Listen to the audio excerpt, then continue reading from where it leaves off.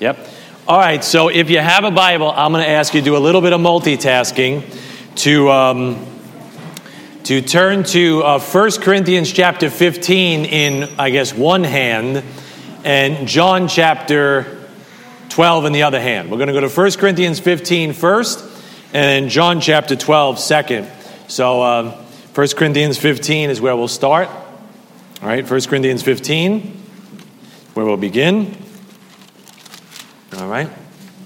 And then we'll get into our study of John.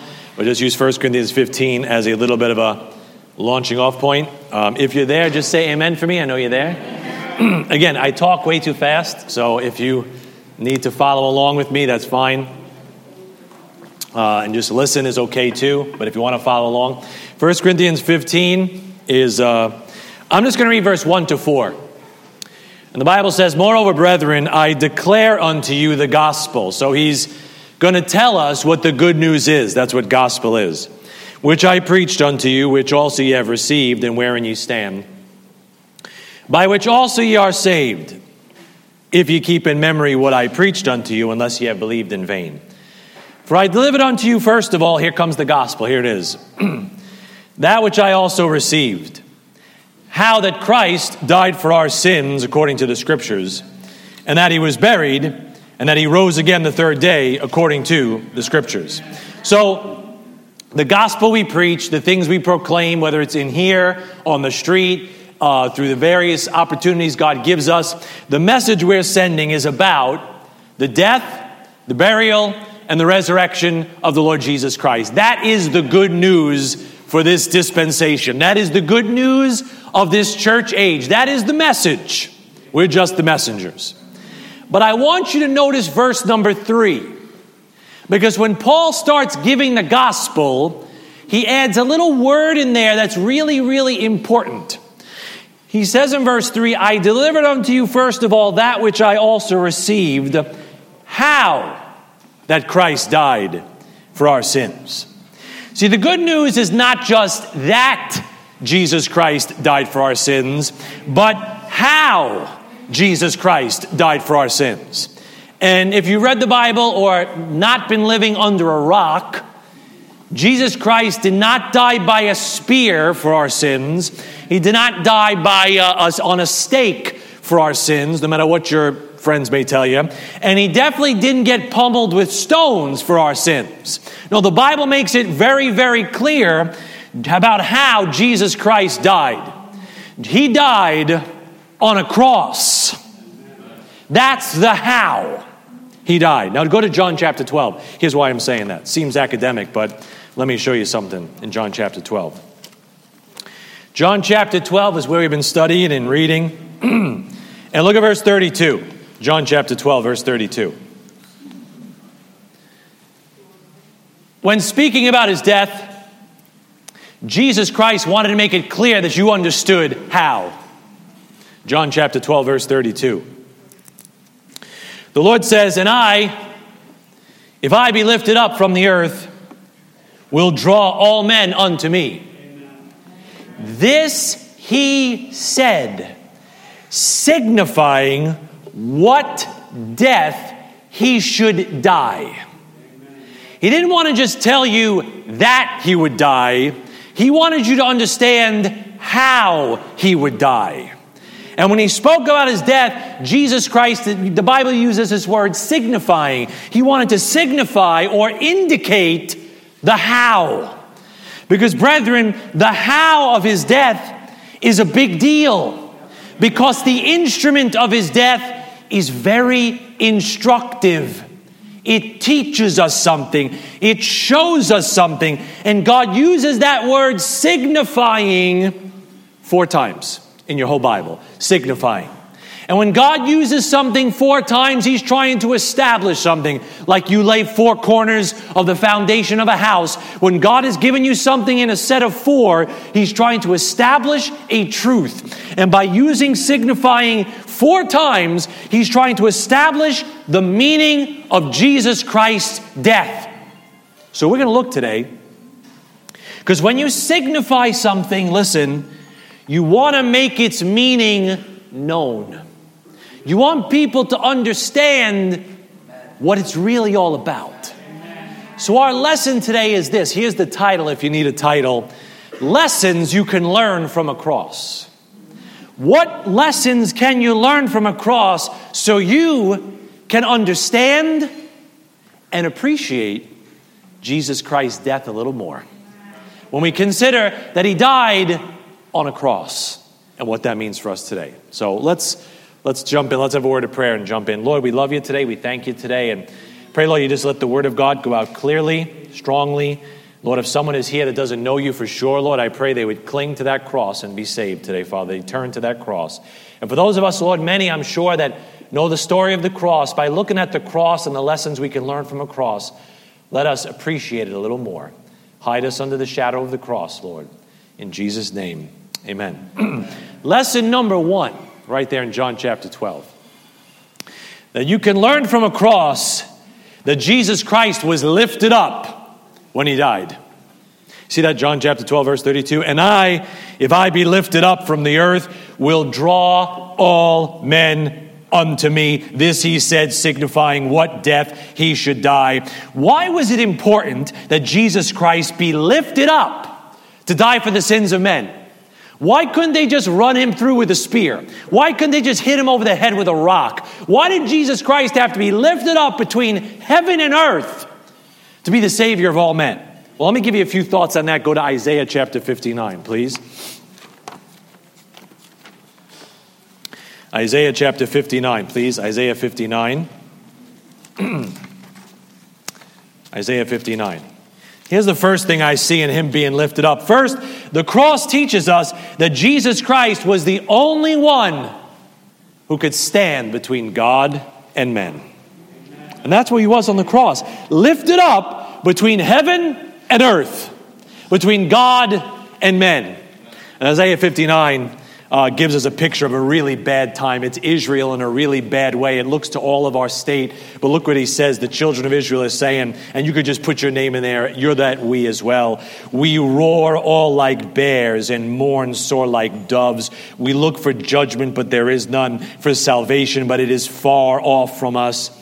For our transgressions are multiplied before thee. God sees all your sins. God sees all your wicked ways. It's an impasse between you and God. He keeps going and says, and our sins testify against us. They call us out and say, you're guilty, you're guilty, you're guilty.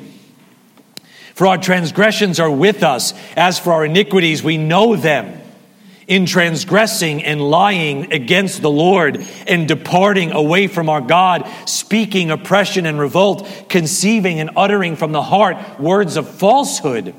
And judgment is turned away backward, and justice standeth afar off. For truth is fallen in the street, and equity cannot enter. I know this was written 2,700 years ago, but this speaks to today. Iniquity is abounding, evil abounding, God's judgment seems like it's nowhere to be found, and the truth is fallen in the street. How many cars passed us by yesterday that wanted no truth? It just fell into the street, and they passed us by. Verse 15, yea, truth faileth, and he that departeth from evil maketh himself a prey. And so that's saying the guys that want to do right are hunted. And you live in a world where you want to do right, you're going to get a target on your back. And he says, and the Lord saw it. That's a blessing. The Lord saw it. You know, we think, I say it jokingly, we think God is a stupid, deaf Santa Claus on the sky somewhere. He's not.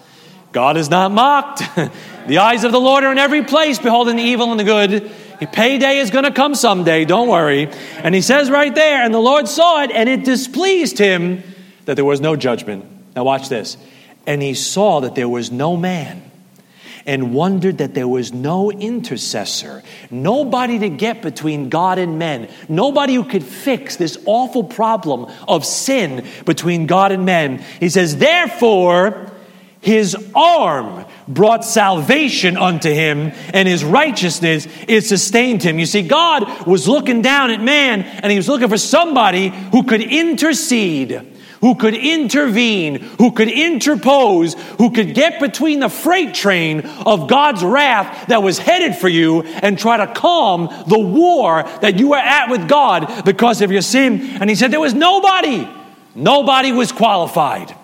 Only Jesus Christ qualified. So his arm, that's Jesus Christ, the right arm of God, had to come and bring salvation and be the one to stand in the gap. Thank you, Lord Jesus. You know why he qualified? Because he was sinless. We underestimate that.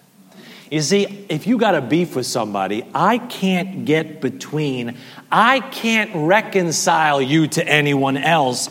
If you've already got a beef with me, I'm disqualified. You don't want to talk to me. You've already got a beef with me. That's why every religious everybody, I don't care how they dress, I don't care what they call themselves, they're all disqualified because all have sinned and come short of the glory of God. They've got a beef with God because of their sin too. They can't bring you to God.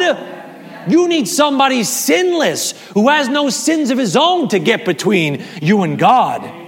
Hebrews chapter 4 says the Lord Jesus Christ was in all points tempted like as we are, yet without sin. You understand? He had no beef with God. Think about that. Hebrews 7 says of Jesus Christ that such an high priest became us, who is holy, harmless, undefiled, separate from sinners. He's not like you or I. Think with me of all the wrong thoughts, all the wrong deeds, all the wrong words you have every day. Think about all the wrong thoughts, all the wrong deeds, and all the wrong words you've had just today. Your Savior had none of them.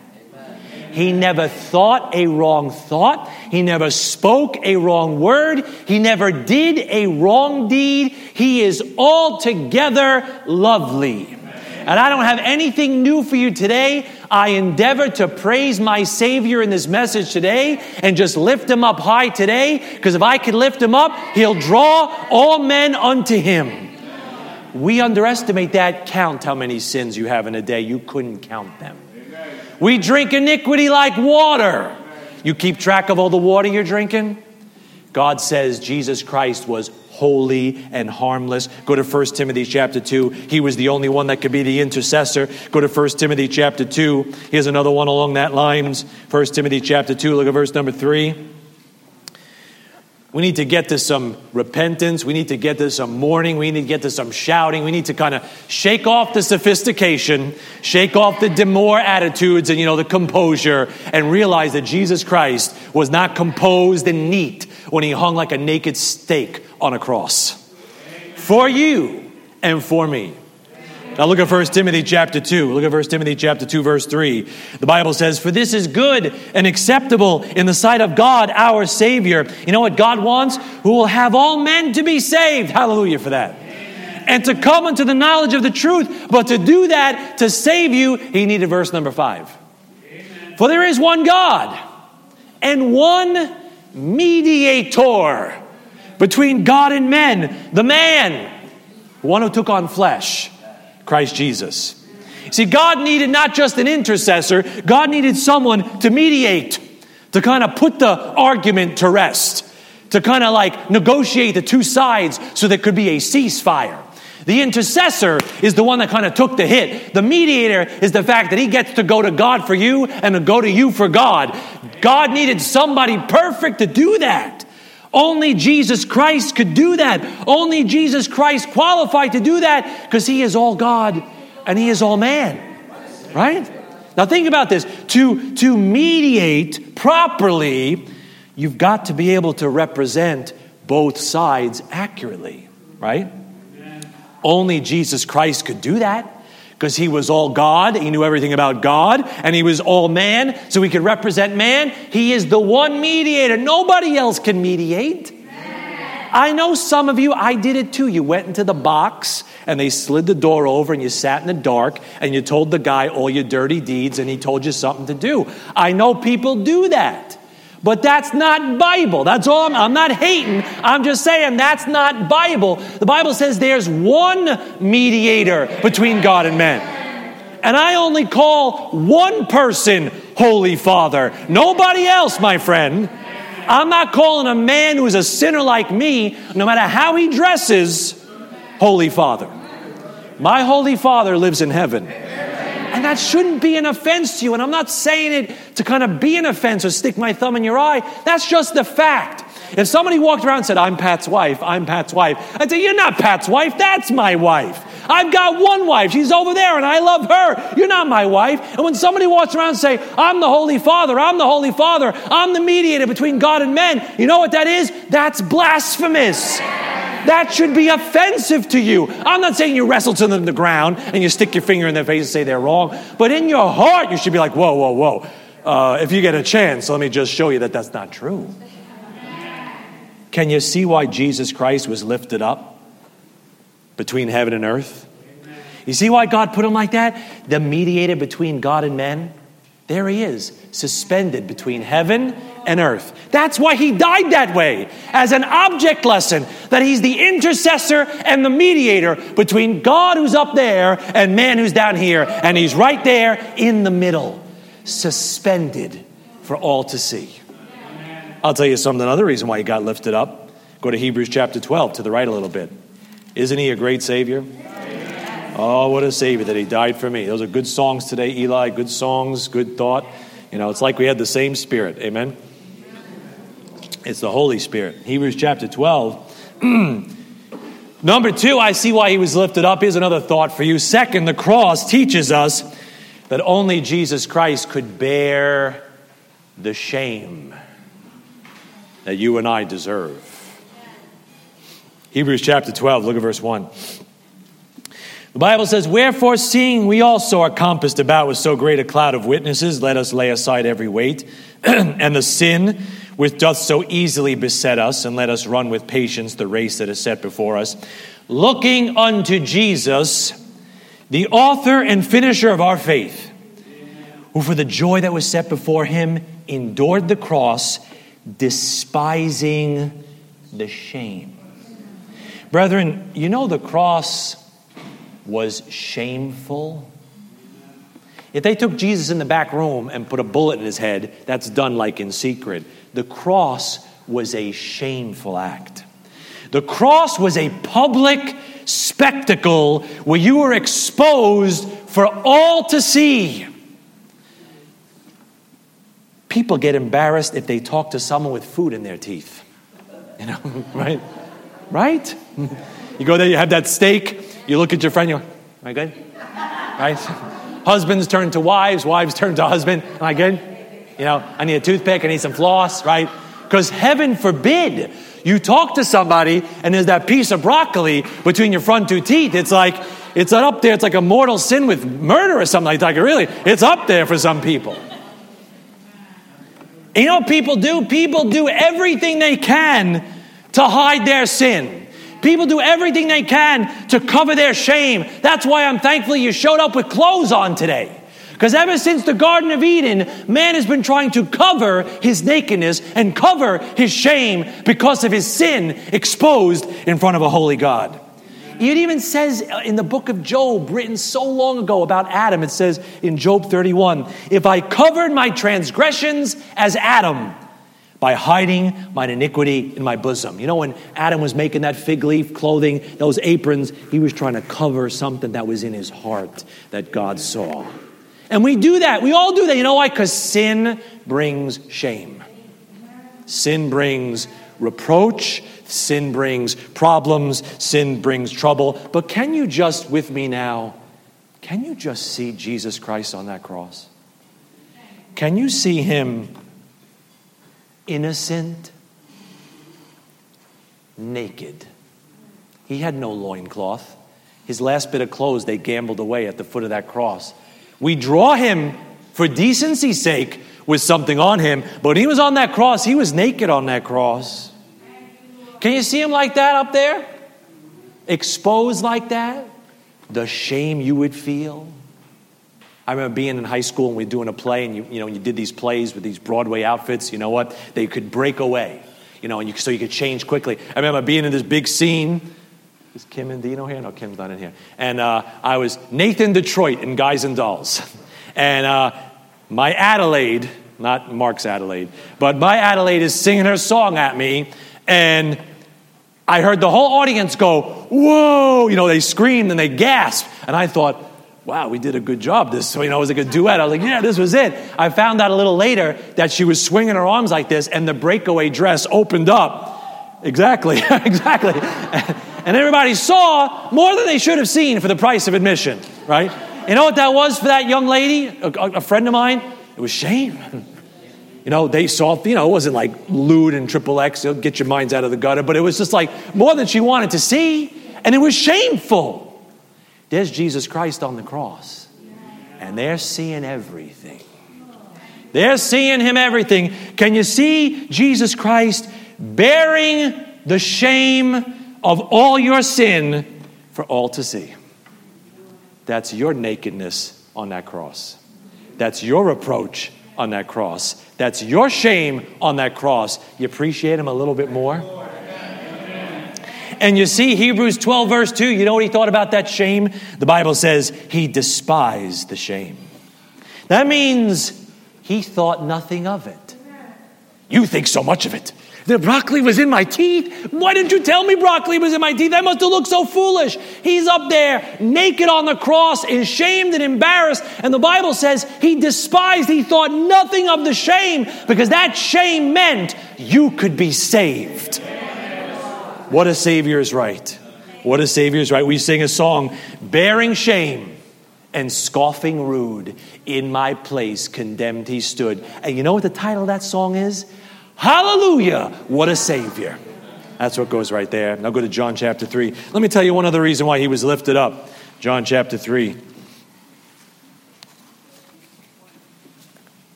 John chapter 3, verse number 14. The Bible says, John 3:14, and as Moses lifted up the serpent in the wilderness, even so must the Son of Man be, there's those words again, lifted up, that whosoever believeth in him should not perish but have eternal life. You know the last thing him being lifted up shows me? If you're paying attention, I know you might be writing stuff down, I don't know. The cross teaches us that every man must believe on Jesus Christ to be saved. Now, we talked about this a few weeks ago, the story of the fiery serpents that bit the people. Picture of sin right there, complaining against God there, griping against God. He lets these serpents bite them and they start dying. And they're all dropping like flies and they're dying. And God tells Moses, make a serpent of brass and put it on a pole and lift it up. And he says in Numbers, if a serpent had bitten any man, when he beheld the serpent of brass, he lived. Now, you know what it took to look up at that serpent of brass? It took faith. Because there you are. You're dying. Your friend's dying. Your family's dying. You're trying to figure out, how do I put that X? Let me cut my skin, bleed the venom out, do something. How do I fix this myself? You had to stop trying to do it yourself and lift up your eyes and see the help that God had put from above. It took faith to look to that curse that God put on that pole. And you know what happens? Jesus Christ shows up. And John the Baptist says, let me get my voice good. Behold, the Lamb of God, which taketh away the sin of the world. He said, like you beheld the serpent of brass in the wilderness, I want you to get your eyes on this Lamb of God who was going to die for your sins. You know what it takes to do that? It takes faith. It takes faith if you stop looking at your own deeds, stop looking at your own mistakes, stop looking at your own hands, stop looking at your friend doing this and your mom doing that and your brother doing this and the community doing that and the country going this way, and lift up your eyes to the help that God has sent from above. It takes faith to look outside of yourself, and it takes faith to look above yourself. He didn't throw that serpent on the floor. He said, lift that puppy up, so people would have to lift up their eyes like they need to lift up their eyes to heaven and turn to God. Amen. And God lifted up Jesus Christ on a hill far away on an old rugged cross so you could just look and live. He did that for you.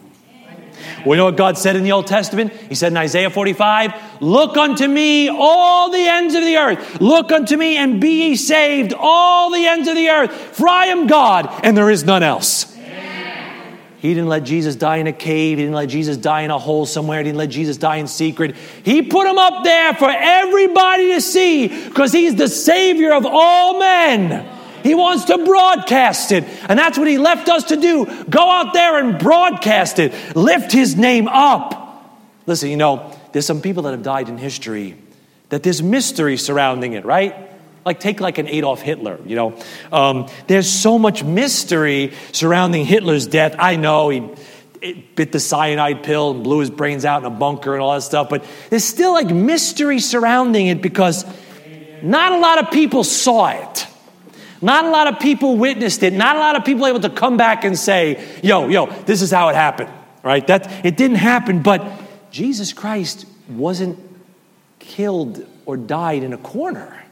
You know what Paul actually told the Galatians in Galatians 3:1? He says, Jesus Christ hath been evidently set forth, crucified among you. He's saying Jesus Christ's death is a matter of public record. It was clearly and obviously done, and everybody around the world that time kind of got the word that it happened.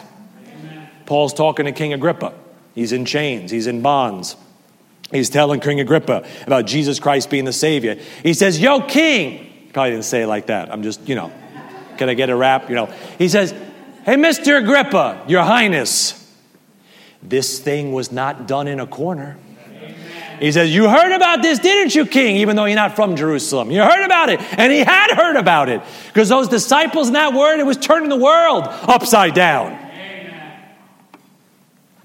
You say, how do you know? Check the date. Have you checked the date? It's September 4th. Sorry, Rachel. It's September 4th, 2022. All of history hangs on that one act. The actual course of history was changed because Jesus Christ lived, loved, and died and rose again. So this thing wasn't done in a corner. This thing wasn't done under a hole somewhere. God lifted this thing up for all the world to see and all the world to believe. Even the lost, unsaved Jewish historian Josephus in the first century reported about a Jesus of Nazareth who was condemned to die by Pilate of Rome. It was not, listen, these are the words of Josephus, a lost Jewish historian recounting what was going on in the first century. And he writes, at this time there was a wise man who was called Jesus, and his conduct was good, and he was known to be virtuous. And many people from among the Jews and the other nations became his disciples. Pilate condemned him to be crucified and to die. That's the report of a lost Jewish historian from the first century. So get this notion out of your head that the news tells you. It's not a fairy tale. It's not some wishful thinking. It's not some pie in the sky, hokey religion that you got like some of the other ones got out there. You've got a verifiable, factual, historical event that Jesus Christ died on the cross for all to see and all to believe. The question is not, did it happen? The question is, are you going to look and live? Amen. Don't sit there in your chair and say, well, that's just the way you see it. That's madness. All right? George Washington was the first president. Well, that's just the way you see it. No, it's not. That's historical fact. All right? Napoleon tried to conquer the world. He's that French guy. Yeah. Well, that's just the way that's a matter of interpretation. No, it's historical fact. Jesus Christ died on the cross and rose again. That's not me putting my faith in some wishful thinking. That's historical fact. Demonstrable fact. It happened. The only question is, are you going to believe those facts? Are you going to hide behind your own wicked heart that doesn't want to believe the facts? Right? The question is yours. But I learned a lot from that cross, for him being lifted up. Can you go to John chapter 18? I'll give you a little more. John chapter 18. John 18, look at verse 28. You know what else? Here's my second point. Here's my second big one. You know what else you can learn from a cross? You can learn from a cross that Jesus Christ was executed by Romans. You say, Pat, newsflash, I know that. Okay, let's just give me a second to earn my meager attention. John 18:28. Then led they Jesus from Caiaphas unto the hall of judgment. And it was early, and they themselves went not into the judgment hall, lest they should be defiled, but that they might eat the Passover. Those pious religious people. Oh, I don't want to go in there and help condemn this innocent man to death because I don't want to defile myself. They're wicked as the devil's hind leg already. But they don't want to, break the Passover traditions. You know what that is? That's religion at its best. They'll be the most crooked, wicked, twisted people. But, I went to church or I kept the feast. That's what they're doing. There's a disease that exists in religious people everywhere. It's called hypocritus. Hypocritus is a deadly disease that religious people all seem to have. All right? Keep reading. Pilate then went out unto them and said, What accusation bring ye against this man? They answered and said unto him, If he were not a malefactor, we would not have delivered him up unto thee. Then said Pilate unto them, Take ye him and judge him according to your law. The Jews therefore said unto him, It is not lawful for us to put any man to death. I'll just have you do it. Okay, right. Verse 32, watch this. That the saying of Jesus might be fulfilled, which he spake, signifying what death he should die. He had to be delivered to the Romans because the Romans were the ones that were being crucified. The Jews would stone people. Jesus had to be crucified. So he has all this worked out because Jesus Christ had to be executed by Romans. The Jews may have called for his blood, but the Romans crucified the Messiah. What is the significance of the Romans being the ones who actually executed Jesus Christ? Well, go to Psalm 22. I'll show you. I'm just trying to unpack the significance for you. It's all right there. But what does it signify? God's using this word signify, signify, signify. You know what it says? Here's the first thing it says to me, that he had to be executed by Romans. First, it means that Jesus Christ fulfilled all the prophecies concerning God's Savior. He did everything God said he was going to do. He fulfilled all the predictions that God laid out to verify that he was God's Messiah. Look at Psalm 22, verse number 1. Tell me if this doesn't ring a bell. This is written 1,000 years before the cross. 1,000 years before the cross. And it begins, my God, why hast thou forsaken me? I read a little bit in my New Testament. I find out that's what Jesus Christ said on the cross. What's David saying it for? What's David writing it for? There it is 1,000 years before Jesus Christ even came of a virgin. The Spirit of Christ that spake by David foretells the crucifixion. Can you take that in? 1,000 years before he died. You know what he was going to say on the cross through the Spirit of David speaking. So Psalm 22 is all about the crucifixion. All right? You read a little bit, and you get down to verse 16. And in verse 16, that Spirit of Christ, right? That voice of Jesus Christ speaking through David says, For dogs have compassed me. They've surrounded me. The assembly of the wicked have enclosed me. They, those dogs, pierced my hands and my feet. David never got his hands or his feet pierced. Who is he talking about? That's the Spirit of your Savior speaking through that book. And you know what he's saying? The dogs are going to pierce me. You know who the dogs are? Gentiles. You know who the dogs are? The Romans. God predicted that Gentile dogs would pierce his hands and his feet. Those were the Romans. Brethren, please take that in if you're a bit of a naysayer. Hundreds of years before crucifixion was even conceived. It was conceived by the by the Persians, but it was perfected by the Romans. The Persians started doing it 400 years before Christ. This is 1,000 years before Christ. Christ. So hundreds of years before crucifixion was even conceived, the Bible is telling you about it. How it would happen, how the Savior would die, and who would do it. I learned that from the Roman cross. Go to Psalm 69. Go over there. Here's another psalm about Jesus Christ dying. Psalm 69. I want to impress upon you that God wrote the Bible. God inspired the Bible. We have not followed cunningly devised fables, all right?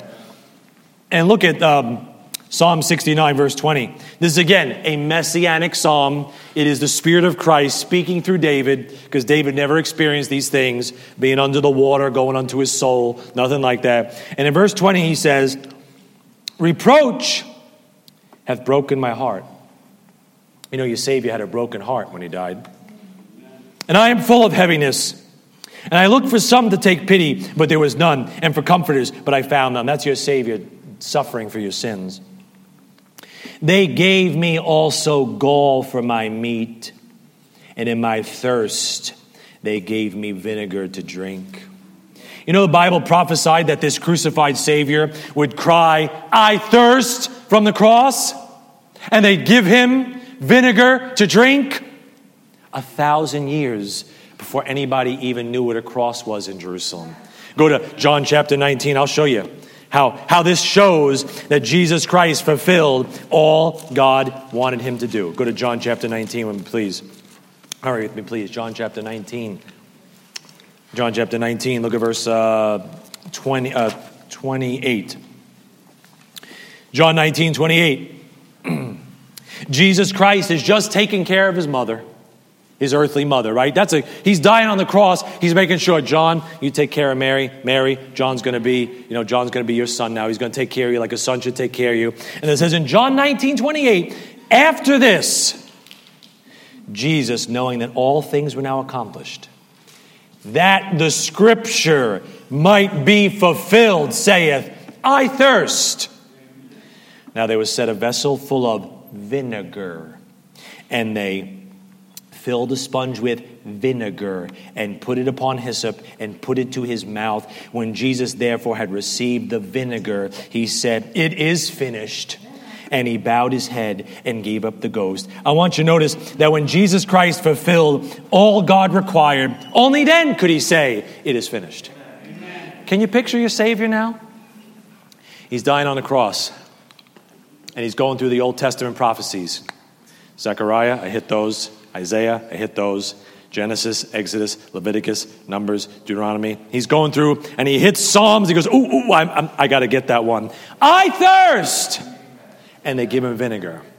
And when he says, Father, I covered all the prophecies. I fulfilled them all. Then he says, it is finished. And he gave up the ghost. Man, you ever tell somebody, like, if you had kids, you tell somebody your son would do something. Oh, they'll take out the garbage. Oh, they'll take care of that for you. And they didn't finish the job. It's a reproach, right? It's a shame. Oh, I said my son would clean up the yard. He didn't clean up the yard for you. Oh, yeah, my son, threw the ball over the fence. I said he would get it. He didn't do that for you. I'm not speaking from anything that happened in my life. Don't worry. Right? But anyway, it's a reproach. Jesus Christ finished everything God said he was going to do. He fulfilled every promise that God said he was going to keep. He fulfilled every prophecy that God said concerning him. That's miraculous. That's amazing. That's why Jesus Christ was well-pleasing to his Father. Amen. Is he well-pleasing to you? Or does he bore you? Is he not as exciting as your TikTok? Or as your movie? Or as your friendship? Or as your lunch date today? God help us when the preaching of the cross becomes dull and boring and trite. Tell me about the hairs in the angel's armpit, Pat. Tell me about, how many seraphim and how they're different from the cherubim, Pat. Or how about on a hill far away stood an old rugged cross. I would get back to that a little bit. That's what's going to help my heart. You know what else I learned from that Roman cross? Not just that the prophecies were fulfilled, but that payment for sin was finished. You see, the Roman cross had two pieces. A vertical beam that stood upright and a horizontal transom that went like that. Now go to Matthew 22. You say, why that? Why didn't he die on a stake like our Jehovah's Witness friends say he did? Why do we know it had to be a cross with a vertical beam like this and a horizontal transom like this? I'll tell you. Matthew 22. All right? Here's the because. Because Jesus Christ died for your vertical sins against God and all your horizontal sins against man. He took care of all your transgressions that were this way and all your wickedness that went this way. He covered it all on the cross. Look at Matthew 22. Look at verse number 35. Matthew 22, verse number 35. The Bible says, then one of them, which was a lawyer, Stephen's a good lawyer, but that's a different kind of lawyer. Then one of them, which was a lawyer, asked him a question, tempting him and saying, Master, which is the great commandment in the law? Jesus said unto him, thou shalt love the Lord thy God with all thy heart and with all thy soul and with all thy mind. This is the first and great commandment. Can I tell you, Jesus Christ first died for all you loved ahead of God? All your vertical sins. Those are those first 4 commandments. They're all vertical. All the stuff you've put ahead of God, love and sex and power and pleasure and self, all the gods you've made in your own image, with your hands or with your heart. I think God is this way. I don't think God would do that. I don't think God's like that. How do you know anything about God apart from His Word? All the times you took God's name in vain. I don't mean when you said GD when a paint can fell on your toe. I mean when you said that you were saved by His name and you took it in vain. He died for that. Remember the Sabbath day to keep it holy. You didn't have to worship Him on a special day, but God said, could you set some time aside for me? And you trampled that too. And Jesus Christ took care of all that beef between you and God. All those vertical sins that were an impasse between you and God. And then He gets to the second part of this little speech here. And He says in verse 39, and the second is like unto the first, unto it, thou shalt love thy neighbor as thyself. On these 2 commandments hang all the law and the prophets. Jesus Christ didn't just die for the vertical, He died for the horizontal too. He died for all the things you loved instead of your neighbor. Those are the rest of the commandments. The disobedience to parents. The hatred in your heart that God said is the same as murder. The lust in your heart that God sees and calls adultery. But I didn't. Yeah, God saw it. He saw your heart. It was as good as done in your heart. You didn't have to do it to God. He saw it. All the things you took. Commandment number 8. All the lies you told and the half truths and the manipulation and the double backs and the white lies and the black lies and the polka dot lies. All that. And all the things you coveted from somebody else and that envy as you watched what they have and he has and she has. And why don't I have? You know what, Jesus Christ, He died for those too. He covered those too. Praise the Lord. No, but a cross cannot stand without that vertical beam. The vertical beam is the important part. That's what holds it up. And Jesus Christ had to fix your relationship with God first, this way, before He could fix your relationship with man this way. That's why it was a cross, brethren. That's why it wasn't a stake or a rock or a spear. That's why it was a cross. He fixed your relationship this way so He could repair all the broken things this way. Hallelujah, what a Savior. Now the Romans, they developed crucifixion as a public deterrent for all men to behold. You were supposed to be like, Hebrew Johnny walking, the goat and look up on that hill and see a guy dying and think to yourself, I better not steal this goat. I better not, kill that guy that wants to steal my goat, right? It was supposed to scare them with fear. But God used crucifixion as a proclaimed drawing for all men to believe. He said, look now and believe, not to scare you with fear, but to save you by faith. You learn that from a cross. Now go to John chapter 13. I got 2 quick ones. You got to hurry with me so I can finish this and feel like I covered my curriculum, okay? John chapter 13. I'm kidding. Really fast. These last ones are short. You know what else you can learn from a cross? You can learn from a cross that Jesus Christ's arms are always open. Amen. John chapter 13, he's talking to Peter. John chapter 13, look at verse number 36. And the Bible says, Jesus is getting ready to go to his own cross. And he says in John 13, 36, Simon Peter said unto him, Lord, whither goest thou? Jesus answered him, Whither I go, thou canst not follow me now, but thou shalt follow me afterwards.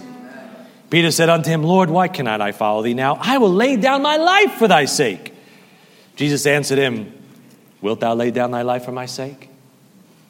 You see, before going to his cross, Jesus Christ alludes to Peter one day going to his own cross.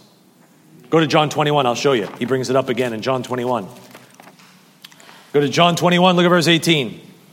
Just trying to teach you a little bit of Bible here. John 21, 18. This is now after the resurrection. John 21, 18.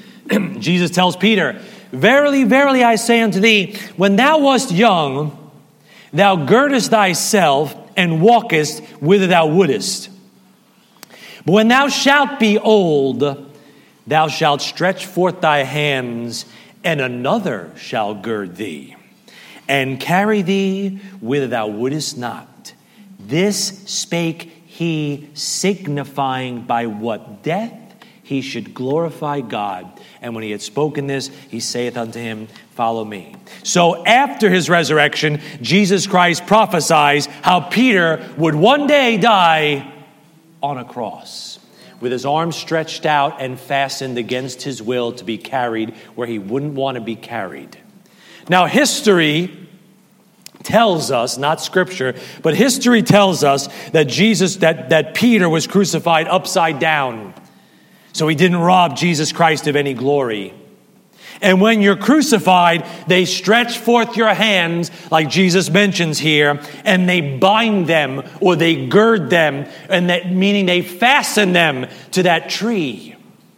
Which means if Peter was going to follow him like that, when Jesus Christ was crucified, they stretched forth his hands and nailed him to the tree, brethren. They nailed his arms wide open. And you sit there sometimes, saved, washed in the blood, knowing the cross, and you think to yourself, how much does God really love me? Amen. And he says, you know what you could learn from the cross? That on the cross, he stretched his arms out wide and let them get fastened there to say to you, I loved you this much. Maybe you're sitting here and wondering, can I really come to Jesus Christ with anything? Can I really come to Christ with anything? He nailed his arms open wide on the cross. Not like this, like some people want to say. Not like this. So you could come to him with anything, at any time. So you could fulfill, what did he say while he was alive? Come unto me, all ye that labor and are heavy laden, and I will give you rest. His arms are open. The question is, are you going to come? Are you going to sit there like a lump on a log? You're going to come. I'm not saying a physical movement to me, but you're going to come to that cross, come to that Savior. Go to Romans chapter 8, 2 books to the right. Romans chapter 8. I just wish I could. I'm trying my best to just impress you with the Lord today. I'm trying. I can't do him justice, but if I could, I'm trying to do him justice. I can't ever, but I wish by the Holy Spirit of God, if I could just do him justice. So you just fall at that cross and say, Lord, I surrender all, Lord. Here, just use me, guide me, save me if I'm not saved. Man, Romans 8:32 says, He that spared not his own son, but delivered him up for us all. You believe that? God, do you believe that God died for you? Jesus Christ died for you? Amen. Say amen one more time. Amen. All right, let's look at the second half of the verse. How shall he not with him also freely give us all things? If he put his son through that, I mean, if God put his son on a cross to save your soul, don't you think he'll save your life? Don't you think he'll help you with fill in the blank? I got a cousin who's up in years, but he had a younger brother. And his younger brother, many, many years ago, I was just a kid, got aplastic anemia. And he needed a bone marrow transplant. And I remember going up to Sloan and visiting him. He was behind like sheets and plastic in quarantine because he had no immune system. We know a little bit about that now. But my cousin basically laid down his life, so to speak, to give his brother his bone marrow so he could live.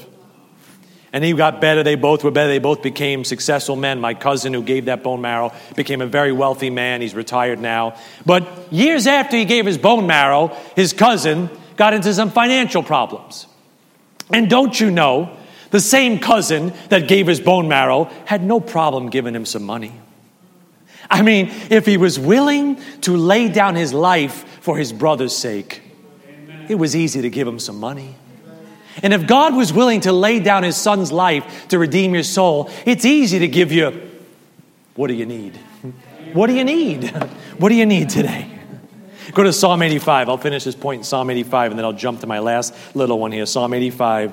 Psalm 85. What do you need today? The Lord's arms are open. I learned that from the cross. Psalm 85. Psalm 85. Look at verse 7. Psalm 85. Look at verse 7. Thank you for your attention. Psalm 85:7. The Bible says, show us thy mercy, O Lord. Grant us thy salvation. I will hear what God the Lord will speak, for he will speak peace unto his people and to his saints. But let them not turn again to folly. Surely his salvation is nigh them that fear him, that glory may dwell in our land. Watch this, verse 10. Mercy and truth are met together. Righteousness and peace have kissed each other. You know, all these attributes of God are reconciled at the cross. Mercy and truth, righteousness and peace have kissed each other at the cross. They all came together at the cross. Because when you fell short of God's truth, Jesus Christ gave you God's mercy. When you weren't right with him and had no peace with God, he made peace with God and gave you his righteousness. They're all met together at the cross. So what do you need today? Do you need any mercy now? Because you haven't kept God's truth? Hey, don't answer out loud, but I know I haven't. I haven't been everything this book says I should be. You know what I need? Mercy. I need God to give me less than the punishment I deserve. That's mercy. You know I could get that? Through Jesus Christ. His arms are open. Amen. Hey, have you lost the peace with God and the peace of God because there's some things in your life you're not doing right? You know what? You can come to Jesus Christ. He'll make those things right. He'll restore that peace. They're all possible because of the cross. Verse 11 says, truth shall spring out of the earth. You know what that is? The resurrection. When truth and life and the way came up out of the earth. You know what he says next? And righteousness and shall look down from heaven. The risen Christ is God's promise that you can make all things right with him. Because that one who is the truth came up from the earth, guess what? Righteousness can look down from heaven upon your family, upon your soul, upon your life. God says, my risen son and what he did on that cross is enough that you can make all things right with me if you come to the one whose arms are nailed open wide at the cross. Verse number 12, yea, the Lord shall give that which is good. Do you believe it? And our land shall yield her increase. Righteousness shall go before him and shall set us in the way of his steps. All those blessings follow because something met at the cross, rose out of the earth, and now you have the opportunity to make something right. If Jesus Christ's arms are always open, you know what he wants to do? He wants to lead you all the way. He says, don't tie him there, nail him there. They're always open because that good shepherd wants to lead you and guide you. The question is, will you let him? Will you let him? Let's finish in Hebrews 9. I got one last little point about the cross. Hebrews chapter 9. last thing you can learn from a cross is in Hebrews 9. It's the last time he uses the word signifying. All of you really been doing is just jumping through the areas that the 4 times God says signifying. Hebrews 9. Here's the last thing you can learn from a cross. You can learn from a cross that you can come to God right now. Right now. You say, when? I mean now. In the Greek, it means now. Now, okay? In the Aramaic, it means now. All right? In the Stunat, it means now. Okay? Now. 3 letters, 1 syllable, now. You don't have to wait for a song. You don't have to wait for an invitation. In your heart and mind, you can come to God right now through Jesus Christ. I learned that from a cross. Hebrews 9, verse 1. Then verily the first covenant had also ordinances of divine service and a worldly sanctuary. For there was a tabernacle made, the first wherein was the candlestick and the table and the showbread, which is called the sanctuary. And after the second veil, the tabernacle, which is called the holiest of all. So in that Old Testament temple, you had the outer court, and then you walked into the sanctuary, right? That's where the priest could go in and out. That's where the table of showbread was, the candlestick, and every morning they'd put the showbread hot from God's oven on the table there. But then there was this other place called the holiest of all, where the mercy seat was, where God actually dwelt, and there was a separation there called a veil. And that veil separated man from God. That veil was 60 feet high, 30 feet wide, and about 4 inches thick. It was a man's hand's breadth. It was without any subtlety announcing to everybody, do not enter. You cannot approach a holy God. If you walked in there, you would have dropped dead. God would have killed you on the spot. That's what would have happened. Verse number 6. Now, when these things were thus ordained, the priests went always into the first tabernacle, right? Accomplishing the service of God. That's where the table of showbread was, like I said. That was like room number 1. But into the second went the high priest alone once every year, not without blood, which he offered for himself and for the errors of the people. Watch it now. The Holy Ghost, this signifying that the way into the holiest of all was not yet made manifest, while as the first tabernacle was yet standing. So in that system, only the high priest could come before God once every year.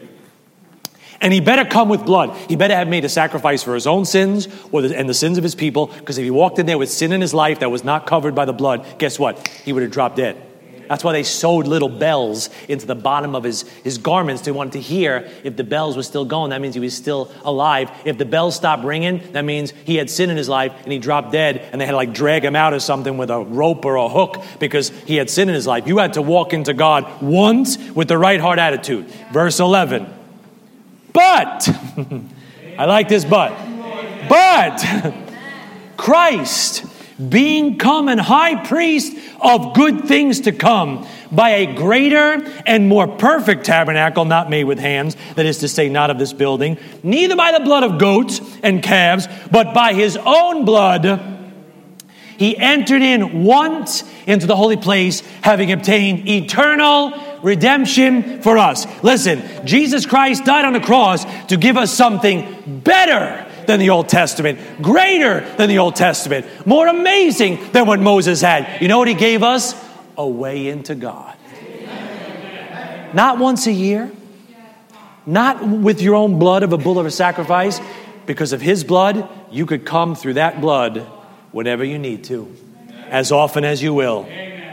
When he died on that cross, it says the veil of the temple was rent in twain from the top to the bottom. God started that rip. God ripped. No man could have ripped that curtain 60 feet high, 30 feet wide, 4 inches thick. I know some of you guys got big hands. You crack like my head with it or something like that, but you weren't ripping that thing open. God says, I'm just going to rip this thing right down the middle. And he's telling everybody the way to God is now always open. It's always open on my end. It's open.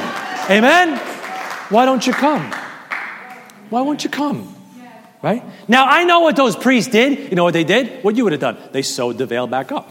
They got out their singer machine or whatever they used or whatever they got. And they just, I probably sewed that sucker back up. And they said, okay, get the hoist it back up and we'll do it and we'll be back good to go. No. I know what happens. God says, it's always open. And then you stumped and start sewing it up.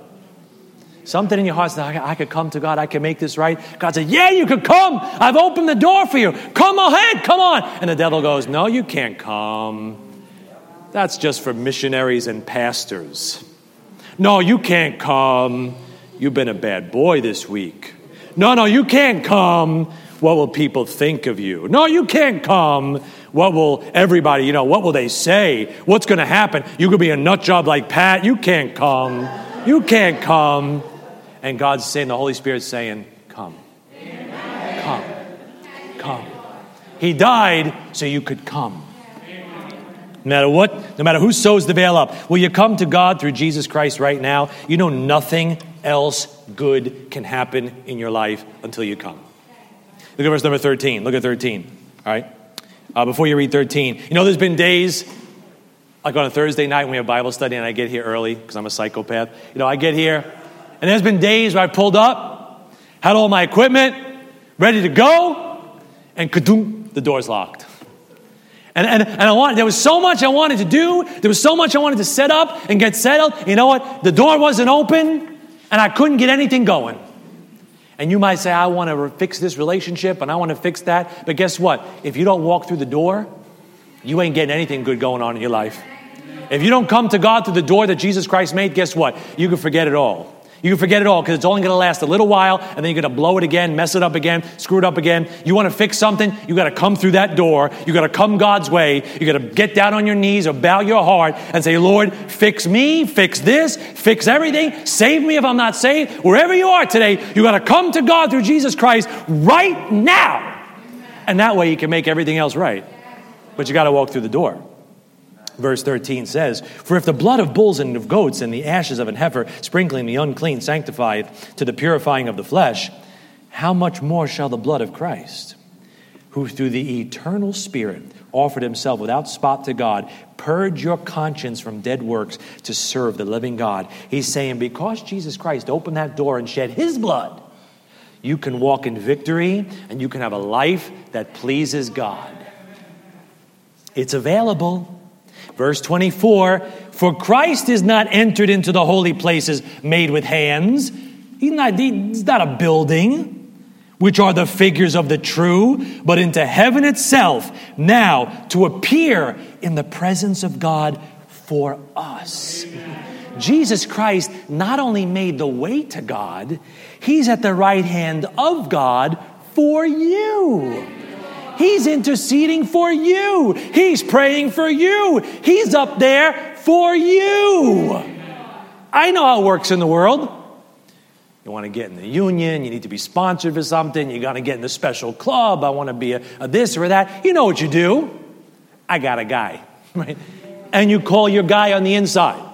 Put in a good word for me. Get me in. And they hook you up. You cut the line. You get in. Listen, man. If you need something from God today, you can call your God man on the inside. You got a guy on the inside. You need strength? I got a guy. You need hope? I got a God man. I don't want to blaspheme and call him a guy. I got a God man on the inside who's there appearing for God, in front of God for you. So when you can come in his name. You can come in his righteousness. You can come on his behalf. And you can get the blessings that God would give his son that he gives you through Jesus Christ. I may be dumb, but I'm not stupid. Why wouldn't you come? Why would you white knuckle wait God out? I don't know what I'm telling you to do anything but something that would help you. That's all I'm telling you. Last verse, chapter 10, right across the page, verse 19. I want to know, if the door is open, just reason this out with me, then we'll pray. Don't worry, I spent, right? If the door is open and Jesus Christ is there for you, why won't you come boldly? Why wouldn't you just rush down to his arms and rush into his embrace and pour out your heart to him and ask him to help you and fix you and make things right?